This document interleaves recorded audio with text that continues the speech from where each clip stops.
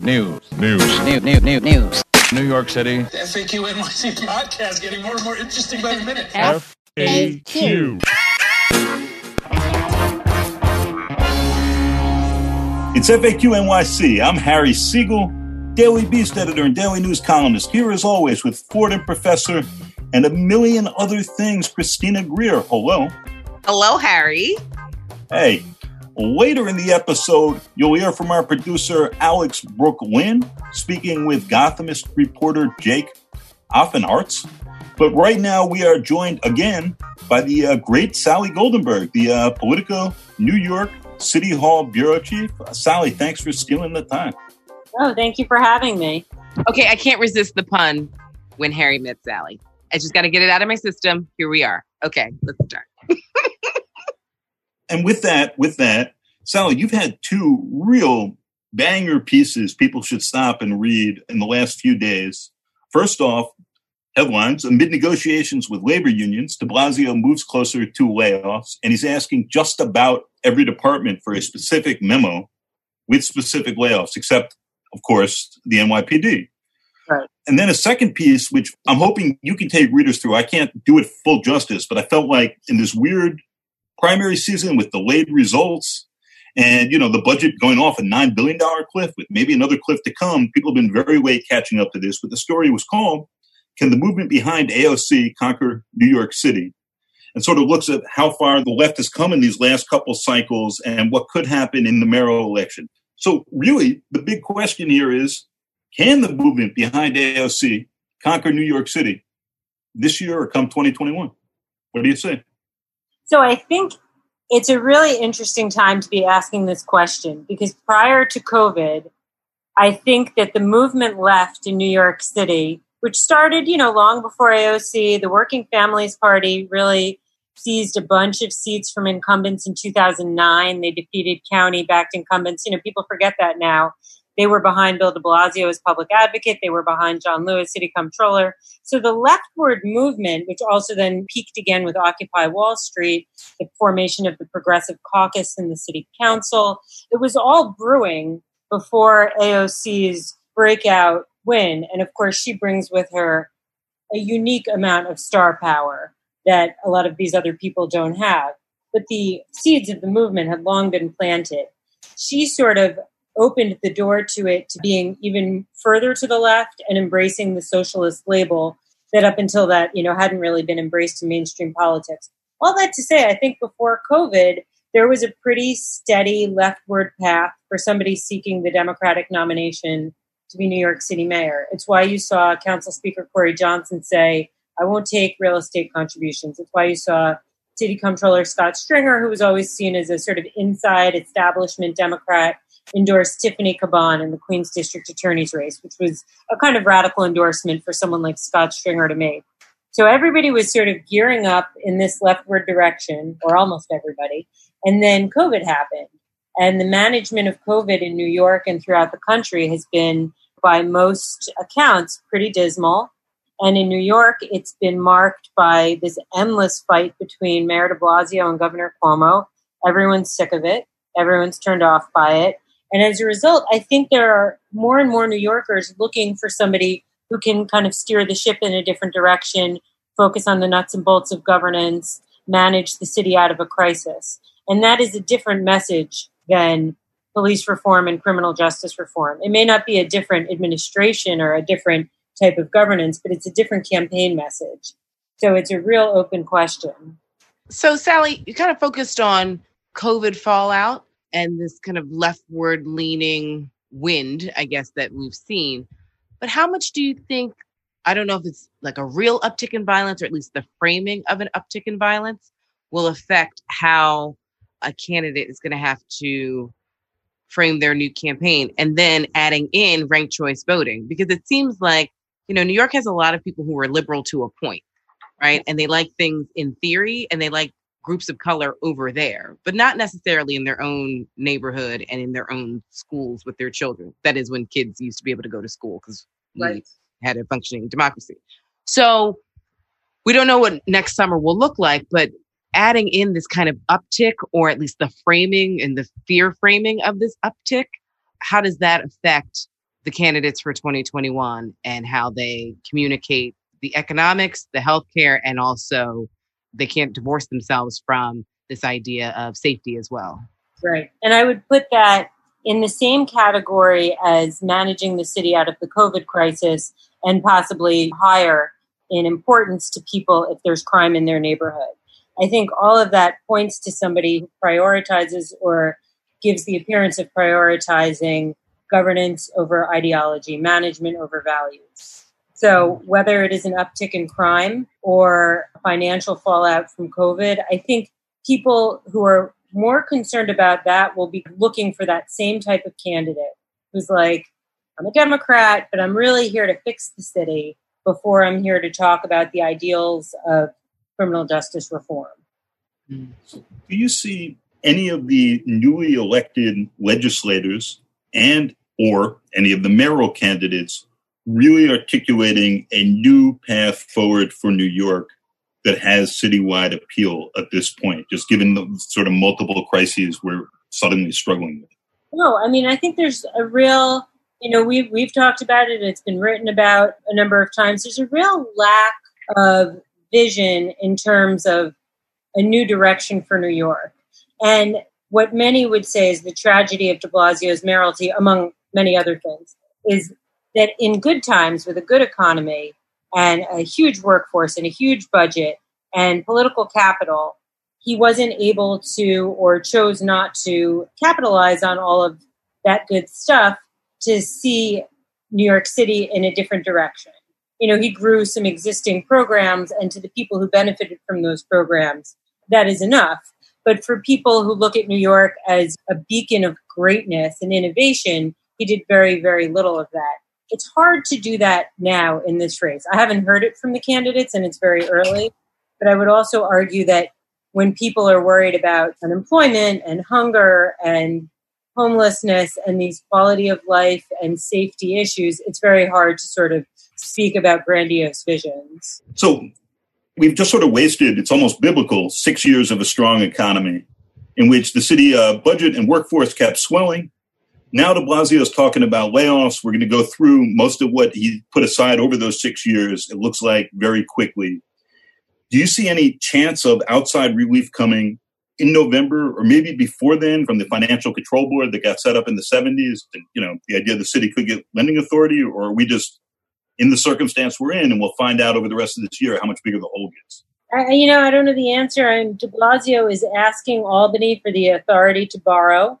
He can only borrow right now for long-term capital projects, not for immediate expense needs. And so he's asked for that authority. Albany said no during its legislative session. He's still trying to increase pressure. I think the threat of layoffs is to some extent a negotiating tactic to both let Albany know he means business and also let the unions know they have to come up with savings. That's been what he's put out there. And they're like, it's really not on us. And he's saying it is. I don't know if Albany will grant him that authority. It's so hard to say. Everything in Albany happens in obscurity.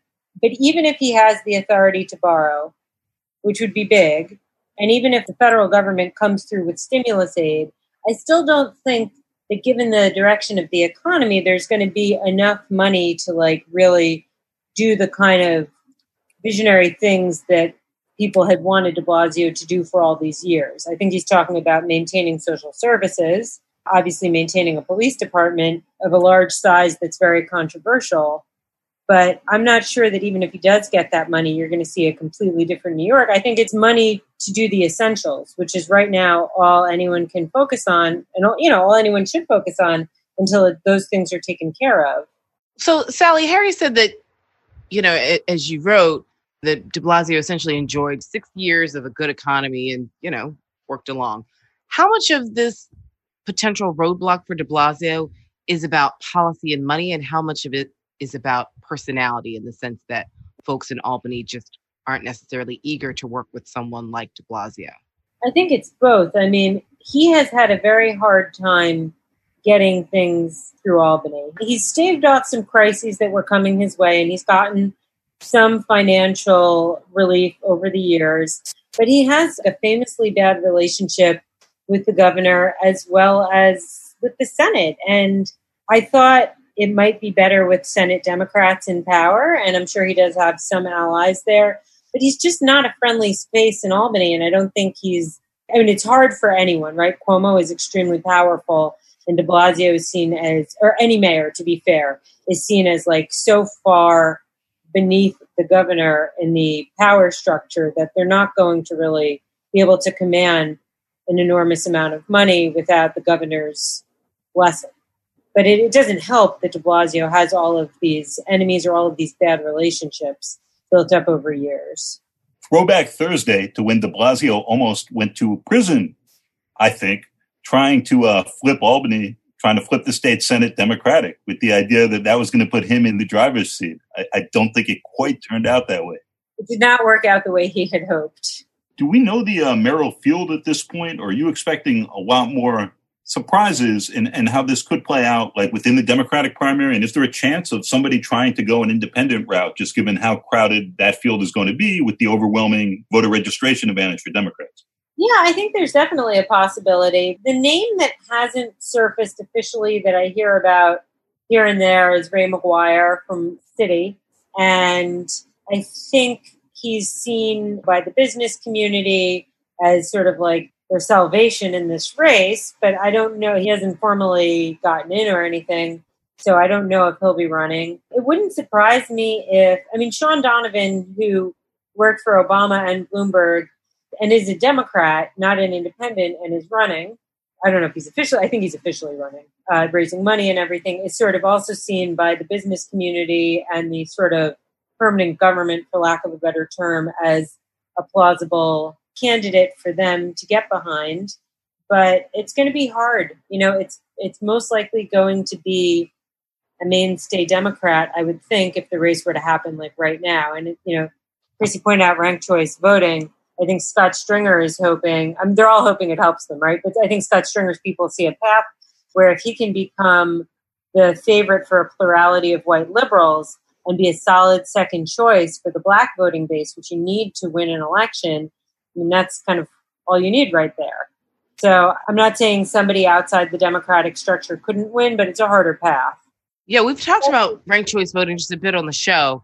And, I'm sure that there'll be some male millionaire who feels the need to jump in just because that's what they wake up and feel like they need to do. But I think that ranked choice voting is going to change everything. Do you have the same strong feelings, or you just think it'll change strategy and not necessarily outcome? No, I think it definitely could change the outcome. We never say anything positive about de Blasio for good reason, but here's one thing I think he did very well. He put together a workable coalition of white liberals and black voters who are loyal to the Democratic Party, who vote in large numbers. That's what it takes, right? The white outer borough ethnic voter is almost gone from the Democratic conversation. And so in the past, you needed a message that appealed to those two voting groups. And those are somewhat different messages. And de Blasio was able to do that for a million reasons and other people's failures that he capitalized on, but he was able to do that very successfully. Now, because of ranked choice voting, you can focus on one of those two voting groups and try to be palatable for the other, which changes both how you run for office and the election. If you're sort of the second choice for white liberals, they don't really love you, you can still become mayor. Sally, thank you again for taking the time and talking this through. I have one more question for you, and I think Chrissy does before we close. Right now, it's like a dozen dudes, a half dozen more maybe dudes, and Maya Wiley.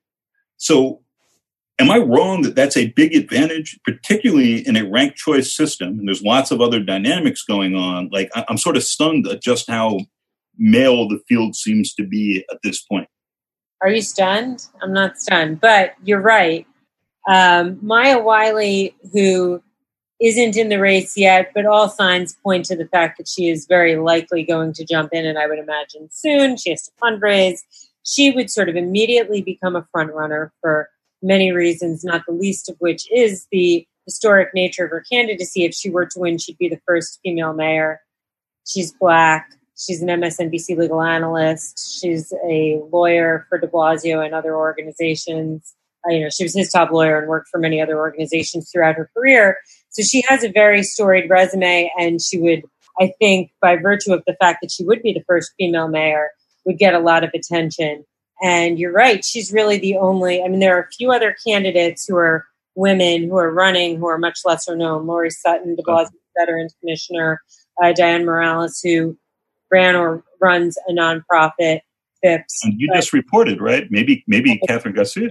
Yeah, the city sanitation commissioner, who I call like de Blasio's pinch hitter because he calls her in times of crisis, no matter what the crisis is, Catherine Garcia has indicated to people that she's interested in running. She feels that she could do a good job running the city. She sort of has already done that under de Blasio. But there is historically a lack of female candidates in New York politics. The city council, I think, is fewer women now than it did a few years ago. It is definitely a big issue in terms of a class of politicians that accurately represents New Yorkers. So, Sally, before we let you go, and P.S., you're like top 10 favorite New Yorkers of mine, by the way. I keep a list. Most people are focused on November 3rd in the national election. What are you keeping your eye on in the next few months in New York City politics?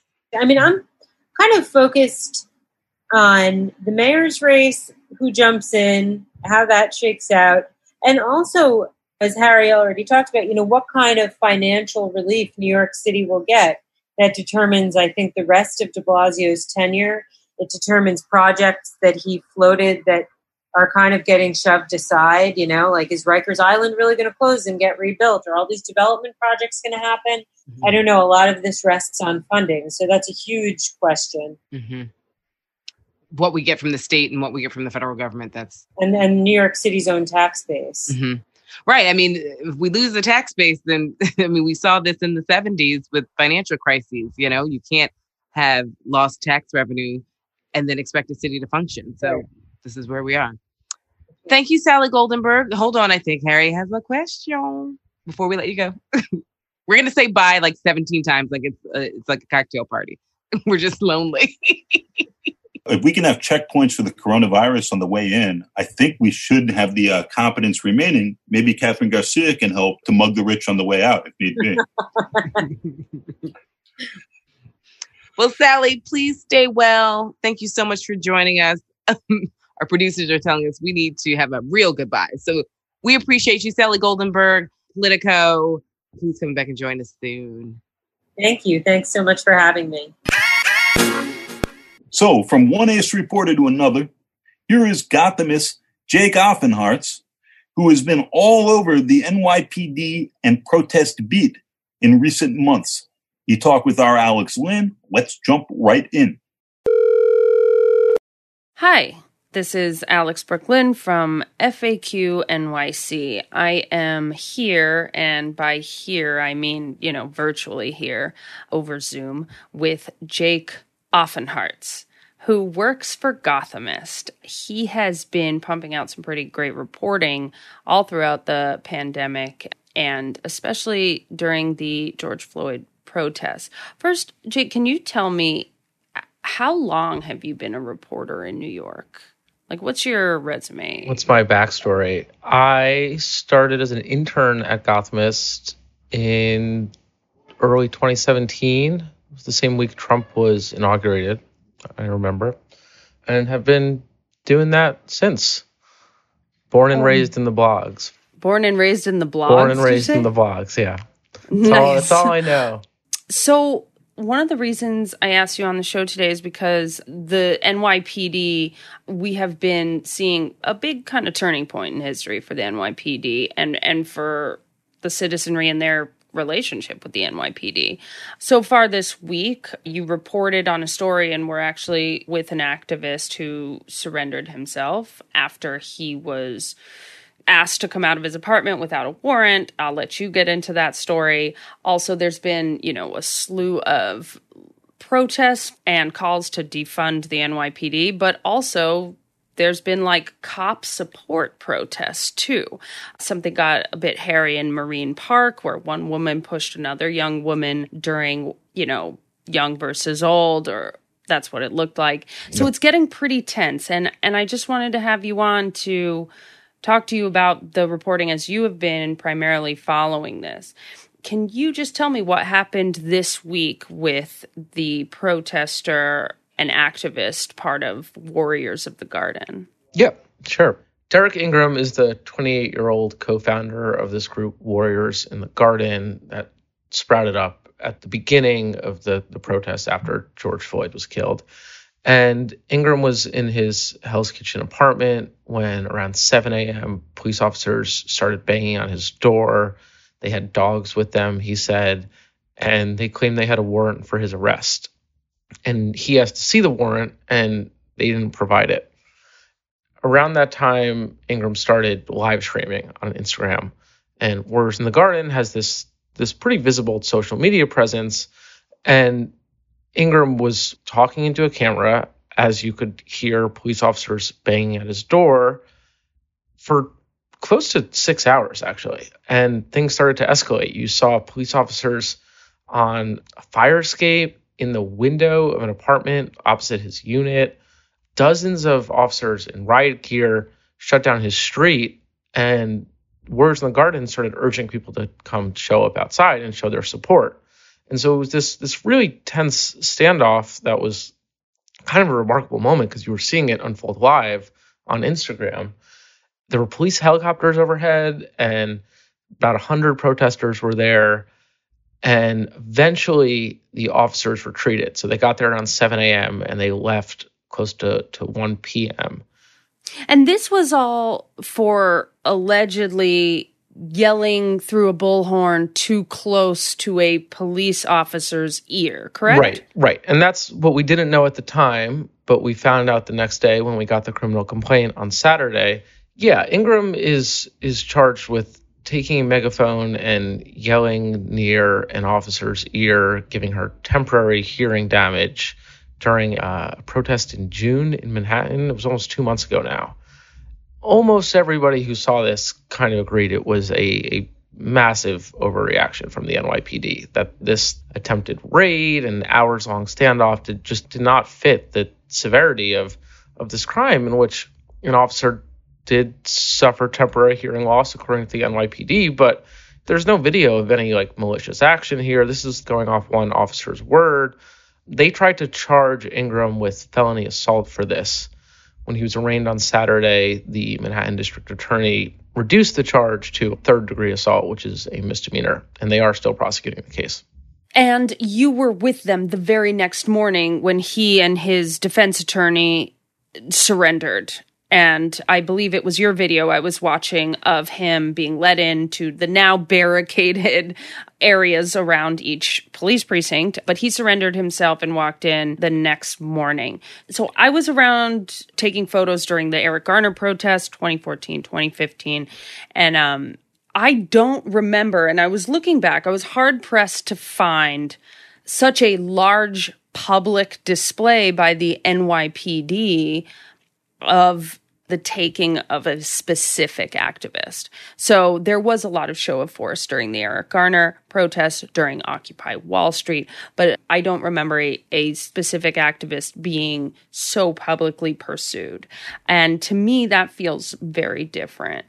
Can you speak to that a bit? Like, to you, through your reporting, is this same old hat and I just don't report on it as much anymore? Or? I don't think this is the same old hat. And I think the other important context here is this was less than 2 weeks after the NYPD grabbed Nikki Stone, who's an 18-year-old trans activist, off a street also in Manhattan and threw her into an unmarked van.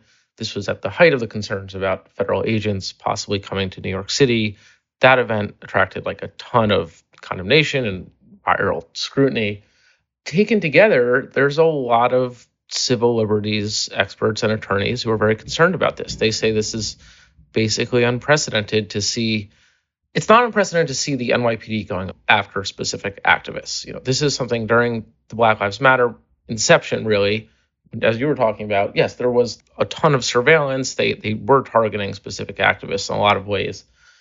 What we've seen in the past few weeks does feel, at the very least, like a new chapter in this really meaningful and chaotic moment of the last few months, where a lot of people are concerned that they are going after activists. They are trying to send a message that if you're publicly associated with this movement, you can get thrown into an unmarked van on the street. You could have officers with dogs show up at your door at 7 a.m. from the activists that I've spoke to, they're concerned in a way that I think they probably weren't last month even.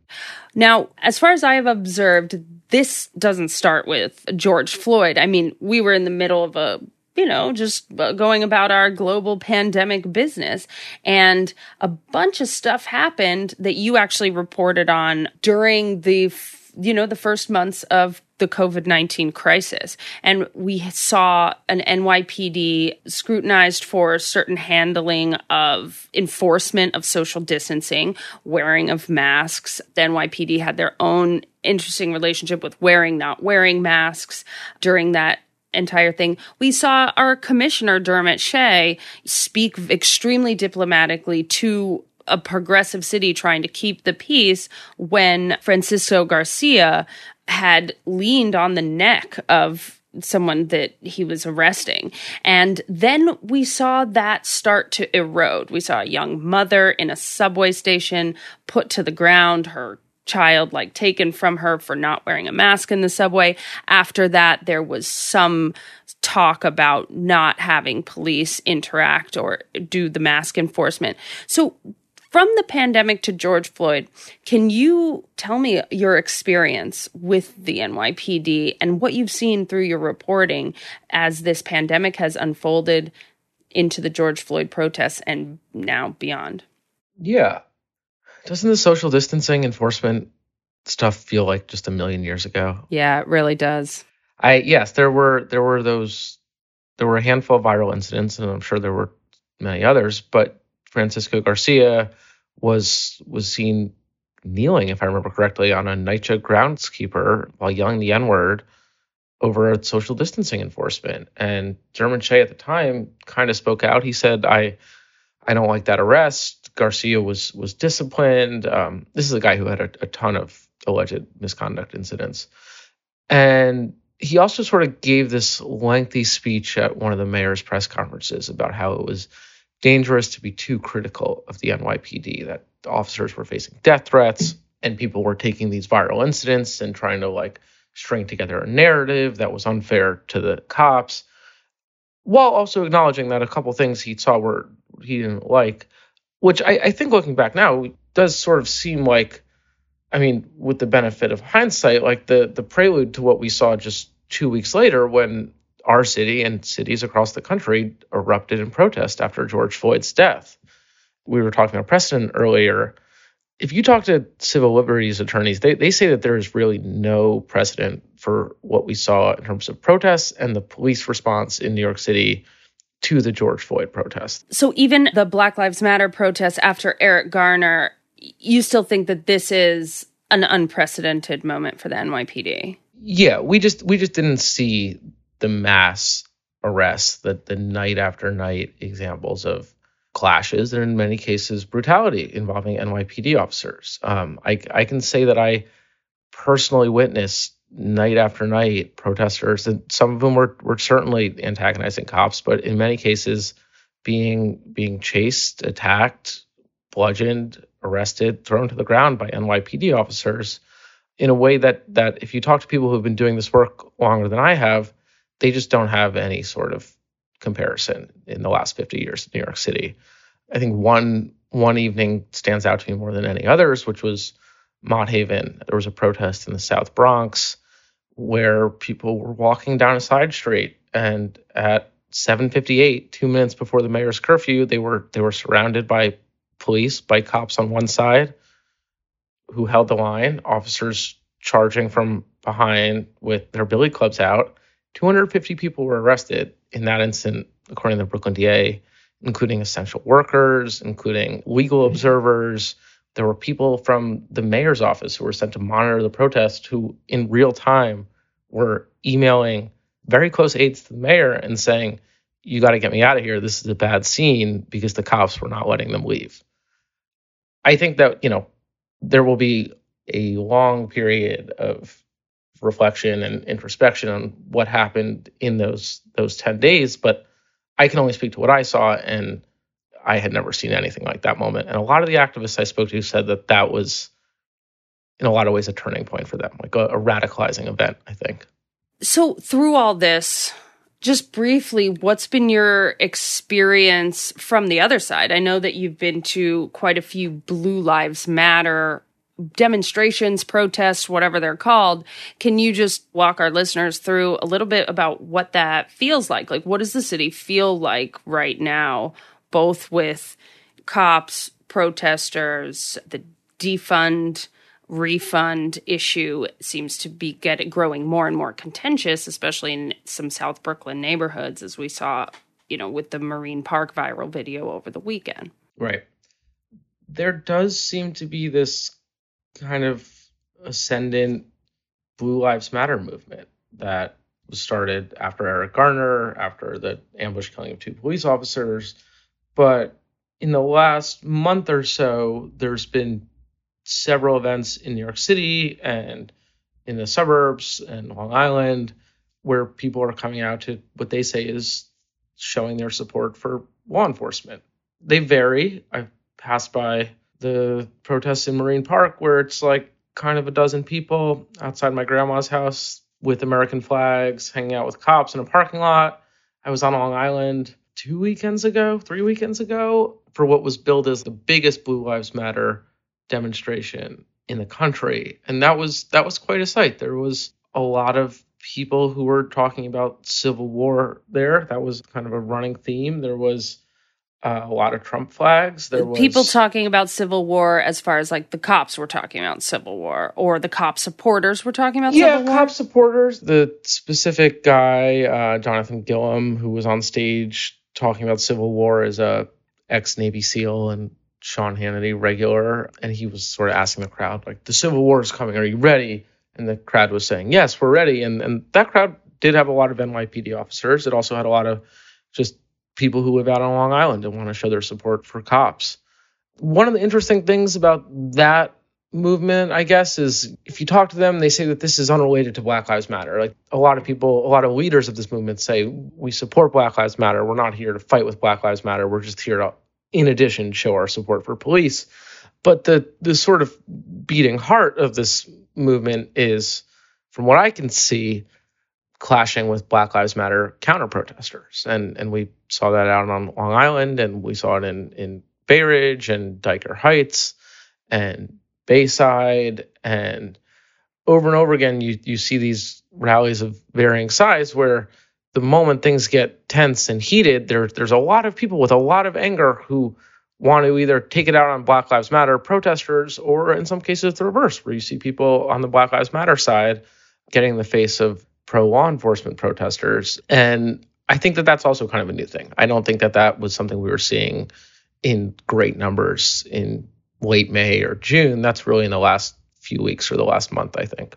So thank you for coming on. Just so we can wrap it up, what are you going to be pursuing and what are you going to be looking at specifically in regard to the NYPD and its relationship with the civilians in New York City going forward? Like, what would you have our listeners keep their eyes on?